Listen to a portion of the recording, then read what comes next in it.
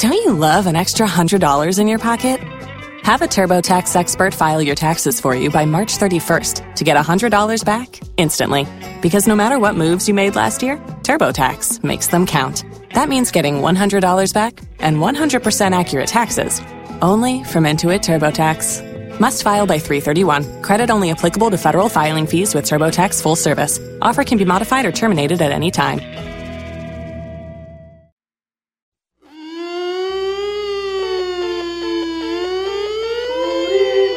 Hey everyone, Stephen Schleicher from Majorspoilers.com, welcoming you to another installment of our Crisis on Infinite podcast.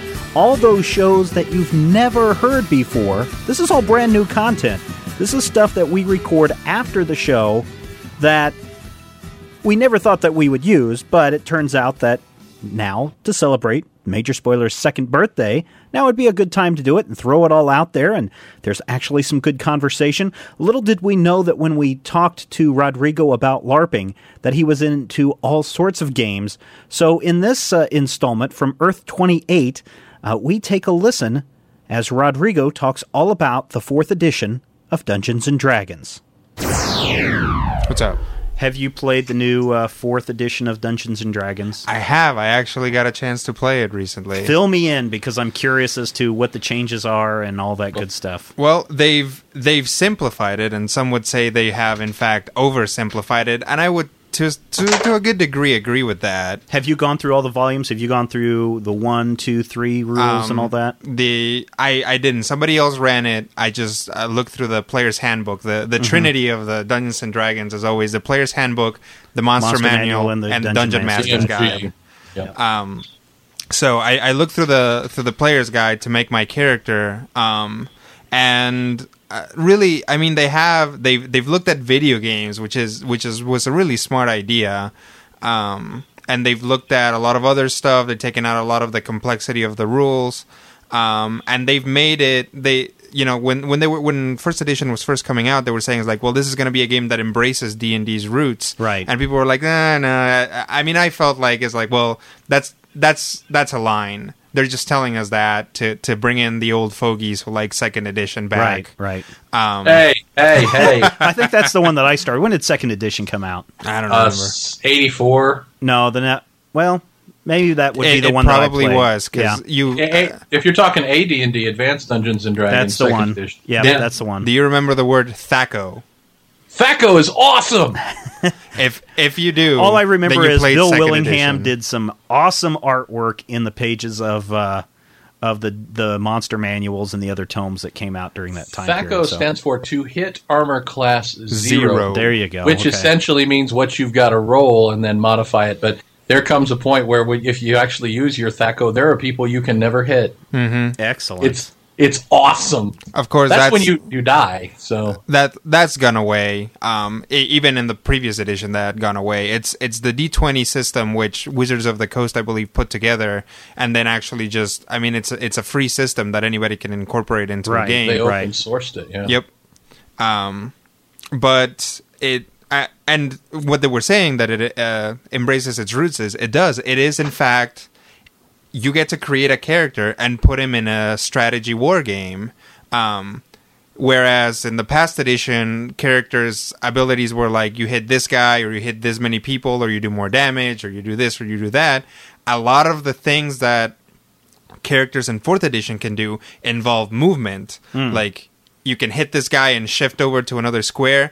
You can, you have like your rogue, right? Who is, he can hit for 15 bajillion hit points, but he can't take a hit. And he might get an ability where you can hit a monster and then switch yourself with the party's tank. Oh, cool. Just kind of whoop. Yeah. And that is really fantastic. We just in that game had a lot of fun taking advantage of all the little things that characters can do and being very surprised because there's monsters who can negate that. And Oh, cool. So it was a good game, a good campaign. Yeah, then? It was fun. How long did it take you? Was it the Was it the pre-made one? It was not the pre-made one. So it was something It your was dungeon actually master funny came up because with. our dungeon master was just he's just like, yeah, I'm just gonna run you through some encounters, and I don't really have an idea. So I was sitting there and I was like, well, how about we got like accidentally teleported into this tree that is just gigantic. Oh yeah, cool. So like between me and this other guy and the dungeon master, we kind of came up with the basis of what what this campaign was going to be.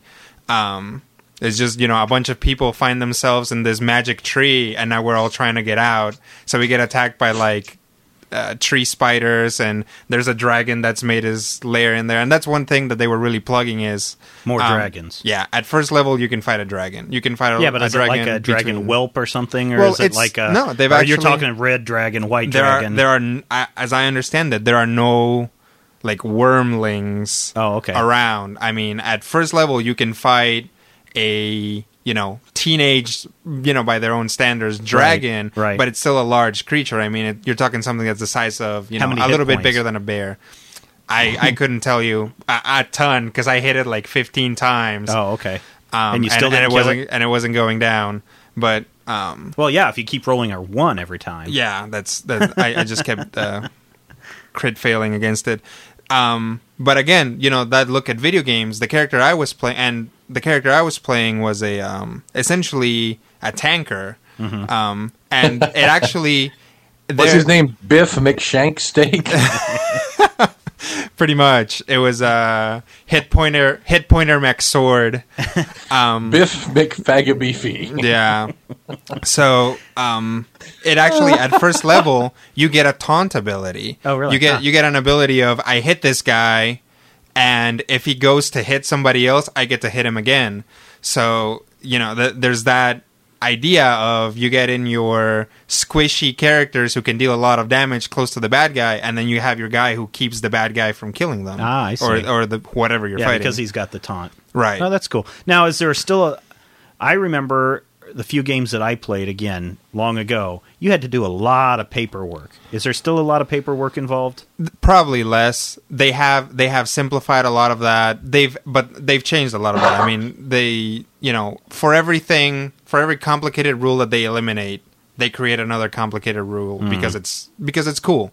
And actually, this other game that I play called Exalted kind of did that. They had kind of finally gotten to the point where they had trimmed the system, and then somebody came up with this awesome idea of how to do sort of initiative in combat, and it just kind of screwed everything up for the second edition. So people were still kind of dealing with that. So, are you able then to take a version 3 character and bring it into a version 4 game, or do you have to re-roll? I mean, again, I'm you'd coming have from to- World of Warcraft where, I want to hit level 70 before Wrath of the Lich King comes out, so my level 70 can go and play in that new game. But at the same time, if I only have a level 40, they could also play in that third version of World of Warcraft. Well, and it kind of depends because, for example, a lot of the character races, like what you would, like the standard races, Right. dwarves, elves, humans, they're still around, but a couple got taken out of the player's handbook, and I'm sure they'll show up later. Gnomes, not a readily available race. Yay! Inserted have been the Dragonborn, who, because everybody lizard in men? 3rd edition always wanted to play a half dragon of some sort. So they're just like, okay, we'll just give you a starting race that is a dragon, essentially. The Eladrin, who are like fancy elves, and they basically split elves between, fancy magic elves and, the creepy elves that live in the woods. They're still beautiful and Sounds stuff just like like that. World of Warcraft. You've got the night elves and the blood elves. And that's, a lot of people are complaining about that. A lot Really? of people are saying, it's like, stop trying to make my D&D like World of Warcraft. And not having played World of Warcraft, I don't really care. You really And need to play never, World- if you never like having Dungeons and played an Dragons. elf, I also don't care. But If you like Dungeons and Dragons, I think you would really like World of Warcraft. See, the thing and I is- can give you a 15-day free trial. ooh. See, the thing is, for me, fantasy video games are so tired. Like, I just, I want something different. I play Dungeons and Dragons, and that's where I get my fantasy. I play Exalted, I get some of that too. And that's kind of the reason why I play City of Heroes. And I look at stuff like that's coming out, like Warhammer and Age of Conan and stuff like Right. that. And I'm like, you know what? No, I want to play something different. Matthew, when was the last time you D&D'd? Or D&D'd? Was it in January? college? My problem has always been, I was in around this spring of 3.5, and I couldn't get shit done. I was trying to play a mage, and I was just trying to play a guy who had powers, and they kept saying, well, if you do these 3 special abilities, then you can build up to this special crafting power and do all that. I'm like, I don't want to plan. Sounds like World of Warcraft. I want to snap my fingers and blow shit up. I don't want to plan. And here's the thing, though, Steven. World of Warcraft I know, comes takes from a lot D&D. from Dungeons and Dragons. Yeah, But, yeah. so I know Final what Fantasy and all the other here's battle the thing games. that Matthew's saying, and part of the problem with D&D is the people who play D&D a lot of the time. I remember reading a lot of posts on just message boards where somebody is like, well, people just ranting about what a crappy game D&D was and how it's like immature and stuff like that. And then we're like, okay, why are you saying that? It's like, well, I tried to give it a chance. And then my friends were like, well, if you're going to play a ranger, you really need a sword, a big sword on one hand and a small sword on the other hand. This quarterstaff thing is not going to work because it's not going to be optimum and blah, blah, blah. And I'm like, I kept telling him, dude, that's not the game. That's the players. You can play with a quarterstaff and you can get along, and that's fine. And you don't have to plan that hard. You really don't. But, when you have your guy, that one guy in your group, and especially if that guy is the game master, and he has 15 bajillion books, and he has thought up the absolute maximum efficiency build, and he will not let you not take it, and he is gearing all the monsters against somebody who has one hit point and can deal 50,000 hit points, as opposed to a guy who has 40 and 40. Right.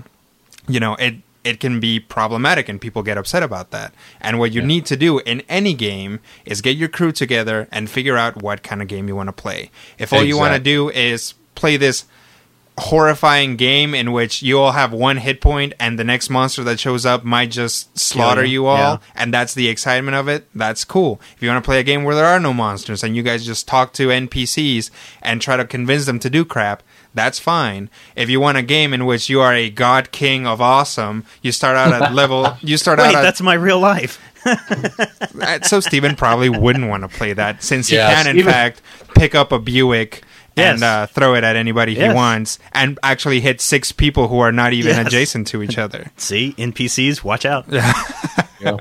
So you as a gamer, you have to figure out what as a game master, you have to figure out what the players want, and as a player, you have to figure out what the game master is trying to get at, because you can't build your awesome, Vampire the Masquerade character if all your game master is doing is just looking through the monster manual and saying, okay, my guys are level 3, how many giant lizard folk can I throw at them? Do you ever get a game master that really thinks things out and saying, okay, instead of just saying, okay, this corner you find a dragon, now around this corner you find a dragon, now do you actually get game masters, or have you ever had game masters, and Matthew, this is the same for you too, have you ever had game masters that really sat down and said, okay, in this environment, the chances of meeting, I don't know, a werebear, they have a range of 50 miles, and they're territorial, so you're only probably going to encounter one werebear here, but you might encounter 10 carrion crawlers. Right.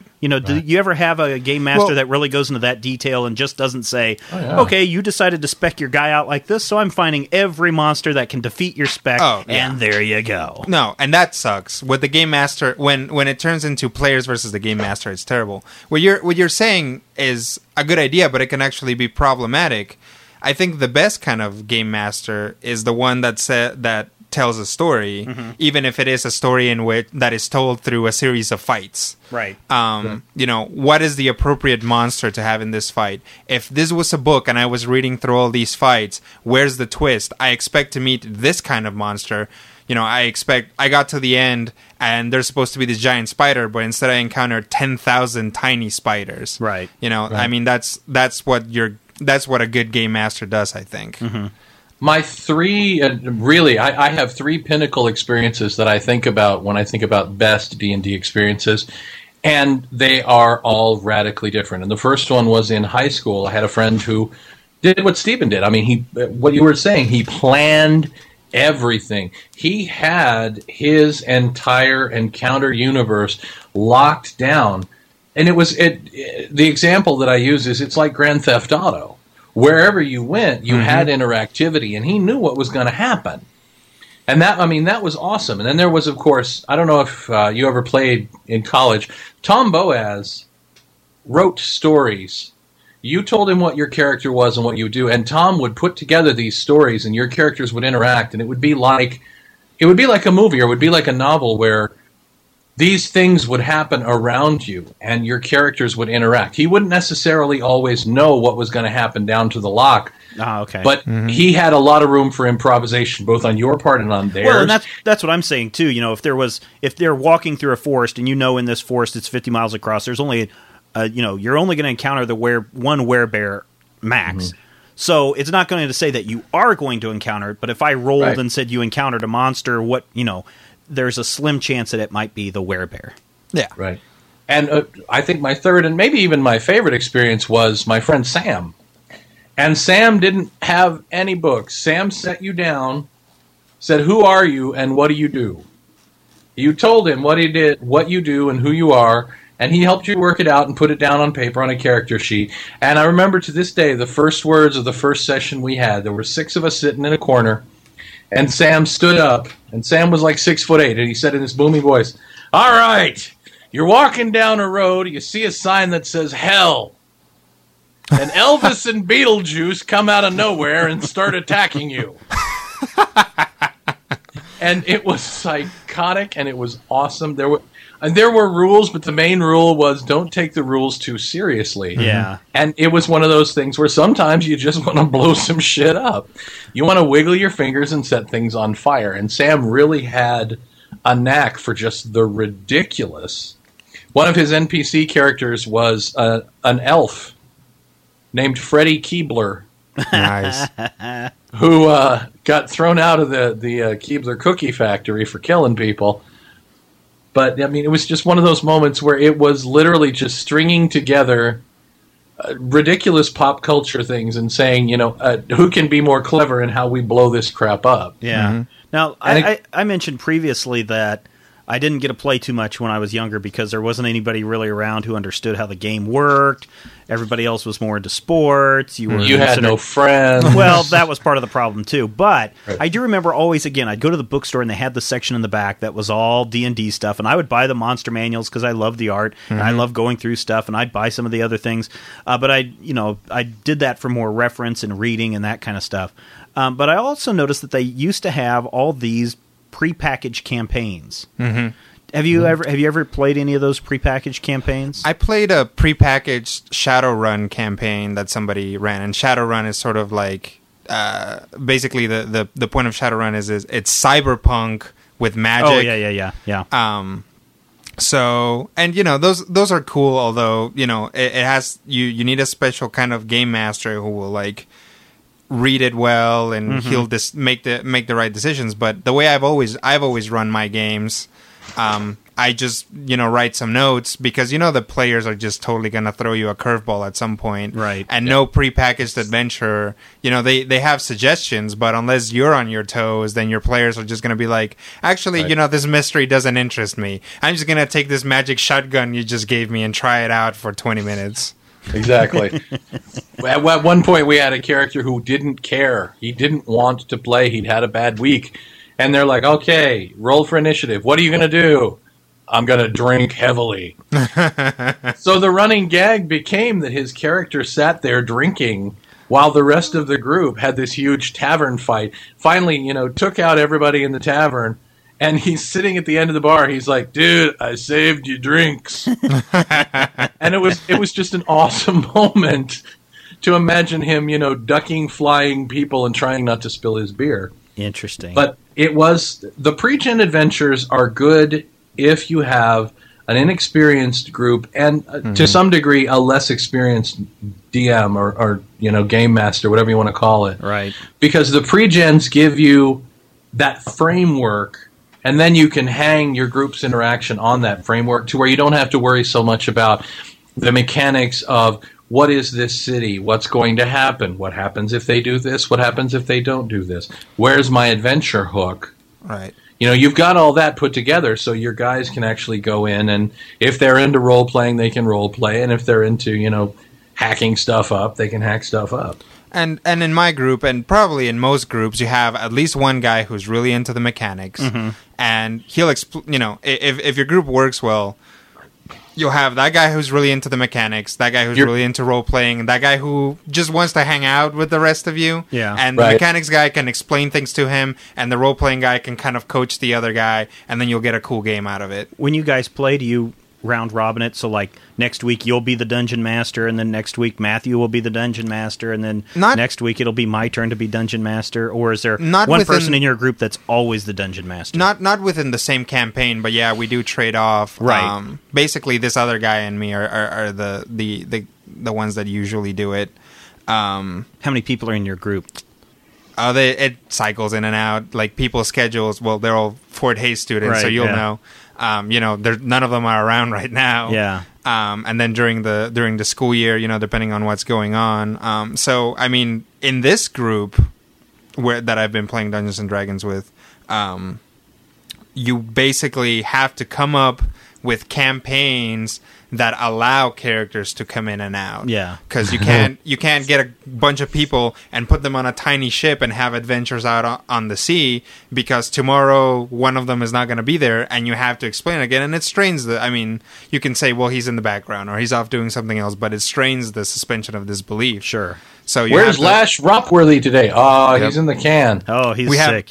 He got some bad rations. We do have this ongoing joke for a while about putting people in potato sacks, and there's movies about gamers that have sort of popularized that thought, and every once in a while we'll be like, we'll get to something and we can't some obstacle we can't surpass, but technically these other characters are with us because their players didn't show up, so I'll actually like make this sign of opening a potato sack, reaching in, and so like, okay, I pull out Brandon's character. He has some rope on him, I think. Oh, okay. And then cool. that's kind of stupid. How long do your campaigns last? I mean, okay, so any given game. Yeah. Well, let's put it this way: a campaign. Here is your quest. Okay, right. Here's your quest objective. Mm-hmm. How long does one quest or campaign take? Well, a session can take several hours, right. And honestly, a session beneath 4 hours is kind of doesn't work out a lot of the time, just because it takes so at long. least 2 hours to get to the point where even you get can into it. Yeah.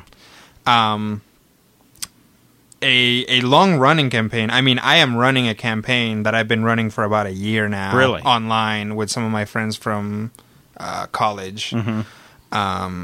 And there are. You say that like it was so long ago. Yeah, I guess so. But I mean, some of my other friends from college are still in campaigns that they've been running forever. But I mean, this isn't the same quest. You must go rescue the princess quest, right? It could be. It could really? be. And it's taken them years to do this? Because it's a story. You guys need to play World of Warcraft. Well, and here's the thing. I can get a quest done in an hour. Well, and that's fine. Your quest is go save the princess, right? No, mine is more like go kill 10 boar and then come back. And then I'll tell you to go kill 10 buzzards and then come back. Well, you go kill 10 buzzards and then they tell you, well, you know what? You have depleted the buzzard population, so now you need to go to this other kingdom and steal some buzzard eggs, and that's all part of the same arc, right? And that's what these games are, is just a series. You can break them down to a series of missions within an overarching story arc, and really a series of story arcs within one gigantic story arc that eventually either brings you full circle. This one that you've been doing really a year, do you have an end game? I mean, is there a point where it's like, okay, guys, that's it. Congratulations, you won or you lost. Well, eventually, there is going to be an ending to this game, but there doesn't have to be. Role-playing games can keep on going. And what happens if forever. Everybody dies? Well, then the game's over. This particular game would be over. One of the things that's really weird, though, is, probably 15 years ago now, I had a character who I had been playing for the better part of 2 years in various campaigns with the same people. Mm-hmm. And we got to a situation where it was a botched roll. And it was one of those simple moments, a botched roll, character dies. But then everybody took a moment and realized that it was DevM. And we had spent 2.5 years interacting, and everybody knew DevM. And part of the story arc then became, how are people reacting to this death? I mean, the it was death of DevM. The thing was, I mean, it was very real. It was very powerful. It was like this imaginary person that we had lived with was now gone. And, under the rules that we were operating, there was no way. They had basically gotten to the point where he had been annihilated. The resurrection spell had gone bad enough that there was no way to bring him back. I was going to say, do people stay dead in D&D? They don't have to. There's plenty of ways to bring people back from the dead. And in D&D 4th edition, like if you get to the epic levels, it's pretty ridiculous. Like you get powers that, specifically state, when you come back from the dead, you also get these extra powers on your 3 tries that you get to come back from the dead. Cool. Like, so you can only come back 3 times? Yeah, epic guys in D&D, like, you go up and you're fighting a monster and you're killing, like, 10 gigantic monsters at once, right? And then you finally, like, 20 of them jump on you, kill you, and you're like, well, crap, I don't want to be dead. Power up, get back up and start killing them again. That's one of the cool things about World of Warcraft is I can die 10 times in a row, and the only thing that happens is my armor takes more and more hit point damage until I have to go repair it. The one thing that I don't like about World of Warcraft is the grinding. Grinding, but also that the bad guys that you're killing, they res so often. So it's like you're so far into the maze, or you're so far into the dungeon, or so far into the area, and you've been killing all these guys left and right, and then it's time to go back out, and they've all resed, and so you've got to fight your way back out again too, which I don't like. But here's the thing about Dungeons and Dragons. It is in fact not a video game. Right. So presumably your game master is doing things that make sense. Mm-hmm. Does it make sense for characters to come back to life after they get killed? Only under certain circumstances. Right. If you're fighting a bunch of zombies who, like, maybe you hack them apart and they, like, you see their limbs, like, crawling towards each other to put themselves back together, then that's cool. But, if you're fighting a bunch of brigands, they're not just going to spawn back to life for no reason. Right. And it's not, there's a lot of sort of somebody who comes to Dungeons and Dragons from video games can have some problems, especially if you're game mastering, because in a role playing game, in an actual pen and paper game, you can't walk to the edge of the world where you realize that it's just a matte painting with pixelated trees. Yeah. You can say to your game master, "I keep walking." Right. So I want to know, what is this campaign that you're running? Tell us the story of the campaign. Okay, this campaign that I'm running is actually Exalted. It's not Dungeons and Dragons. Right, it's this is by the White Vampire Wolf. one, right? No, it's not Vampire. It's by the people who make Vampire. But this is the people that brought you Vampire. Exactly. This is the ninja game? This is the martial arts wuxia, sort of Hellenistic and Eastern and manga sort of kind of put together. Right. So sort of like Teenage Mutant Ninja Elfman. Kinda, yeah. So the core of Exalted is back in the day, the gods created the Exalted, who are just normal people given sort of a divine power to take down the primordials, the Titans, essentially, because the gods were bound to that they couldn't attack them. So the gods go up, or the Exalted come up, they kill the primordials. Some of them get put in hell. Some of them actually get killed and form the underworld. And then the Exalted are like, okay, we're going to rule the world. The gods fly off to heaven, and everything's cool. And then the lowest of the Exalted rebel against the higher ones and kill them, take over the world. So the players in this game are the reborn souls of the highest Exalted, the Solar Exalted. And they're just, all of a sudden, they used to be normal people, these divine shards come into them, and they become something more, and now everybody wants to kill them. There are people trying to manipulate them, and they're doing all this stuff. And my game, essentially, these, sort of through circumstance, these 4, and now 5, we've added a 5th player finally, people are brought together, these 4 exalts, and they find themselves caught up searching for something that's called the Butterfly River. And they don't know what it is. Nobody knows what it is. Even their highest mentors have no idea what it is, and that's why they're sending them to find it. Eventually, they find out that the Butterfly River is actually a person. It's a child that they're kind of have to maintain control of because they don't know what it is. They don't know what the Butterfly River does. Meanwhile, all these people are trying to take the Butterfly River away from them. They have recently found out that the Butterfly River is a doomsday device. and it will actually obliterate the universe. Cool. The only way so far that the players know to get rid of the Butterfly River is to kill the child. But won't that set off the device? It won't. Oh, okay. As far as they know, you actually have to extract the device from the child and use it. Oh, okay. Save the cheerleader. Save the world. Actually, it's backwards. Kill the baby, save the world. I was going to say it sounded a lot like Serenity That's at first interesting. whenever you were describing it. But So- Can I just say that I don't want anyone to ever yell nerds at me again? Oh, I'm living it, and I don't care. And as of right now, basically, picture 5 characters sort of In back search to of an back exit? against each other, holding this baby with like armies of horrible things just in rings around them, and that's Oh, where we that's- left off last game. wow, when was the last game? See, It was like a month ago because Wow. people just kept, Actually, Those one are of the our players moments. got in a car accident, and like people are like switching jobs and stuff like that. Yeah, Actually, yeah. one of the players is Dana. Oh, yeah. Yeah. those are the And moments George, that actually. you really love. I remember one that keeps sticking in my head. We had a party that was nearly wiped out. We had like one character with 3 hit points left, and they were left behind. Basically, we just said, you know what? There's no way to get them back. They're all going to be dead. So we went back, and this was actually a pre-gen, so we were running it again as a new group. And the dungeon master, came up with this just amazing memory that sticks with me now. We were coming down a hallway, and we had no idea where we were. We were literally lost in this dungeon. And we turned a corner, and he described what we saw. And what we saw was a man holding a sword, barely able to walk, starving to death, ready to kill us, standing over the body of his 5 dead comrades. Cool. It was my character with his 3 hit points who was guarding the bodies of his friends until he could find a way out. And it was just, it was a goosebump-inducing moment to see Beevil standing there with his sword, practically dead.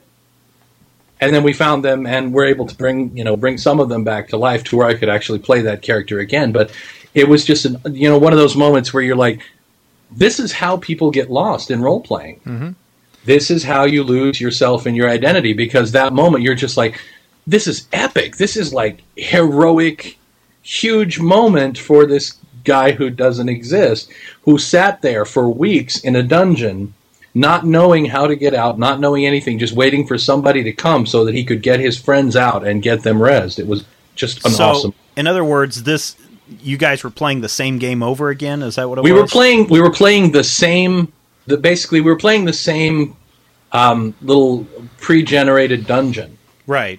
And the characters were lost, so we started over. Okay, But cool. We didn't actually start over. In the Yeah. Dungeon Master's mind, it was a couple of weeks later. Yeah. Yeah, cool. We Like were the- new the- people. The game master kind of tricked you. He was like, okay, well, let's just try the dungeon all over again. Right. Pretend that And- game, alternate dimension didn't actually happen, and then boom, Yeah. here are Right. your characters. Well, I It tell you turns out what, it's my favorite quest in World of Warcraft, and I forget what it is, but it's a alliance. This is when I was playing on the alliance in my my night elf Rivendorn.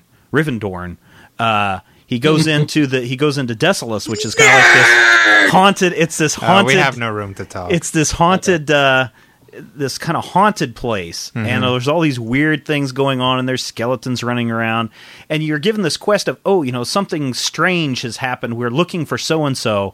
Can you go find this guy? And so you have to run all the way over into one of the other lands. You find this clue that says, okay, here's where this guy was. Maybe you're fighting some people. You have to run all the way back. Go, oh yeah, I know this guy. Oh, you know what? Word has it that he went to this place. So you have to run all the way over to this place. And as you're gathering these clues, you find out that this guy was kind of actually in love with this woman. And as you start getting deeper and deeper into this mystery, and you're running all over the place trying to find clues onto this guy, you find out that he eventually killed her. He Wow. just went nuts and just killed her.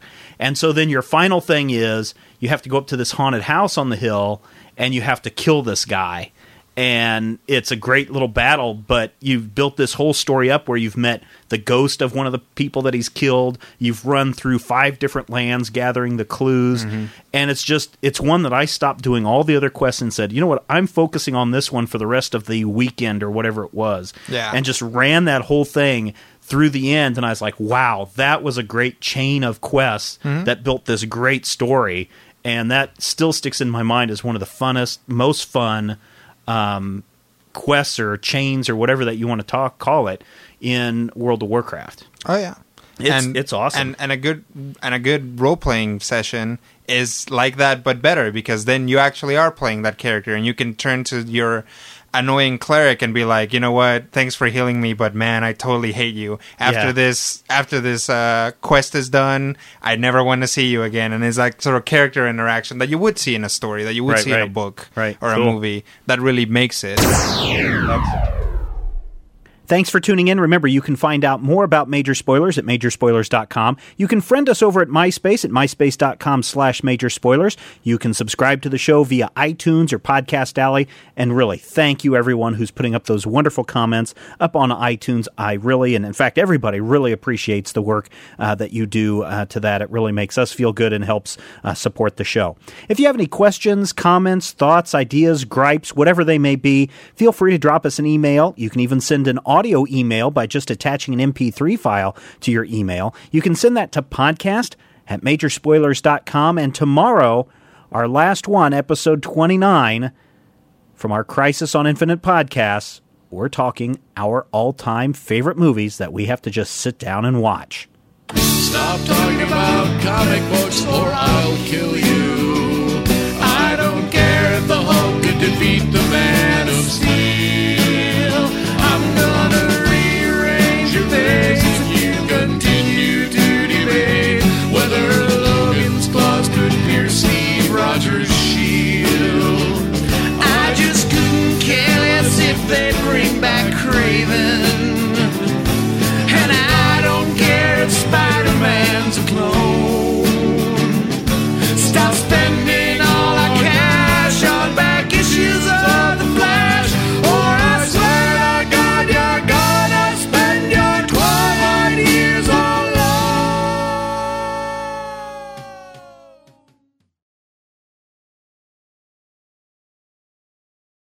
Waiting on a tax return? Hopefully it ends up in your hands. Fraudulent tax returns due to identity theft increased by 30% in 2023. If you're in a bind this tax season, LifeLock can help. Our U.S.-based restoration specialists are experts dedicated to helping solve your identity theft issues. And all LifeLock plans are backed by the $1 Million Protection Package. So we'll reimburse you up to the limits of your plan if you lose money due to identity theft. Help protect your information this tax season with LifeLock. Save up to 25% your first year at LifeLock.com/aware.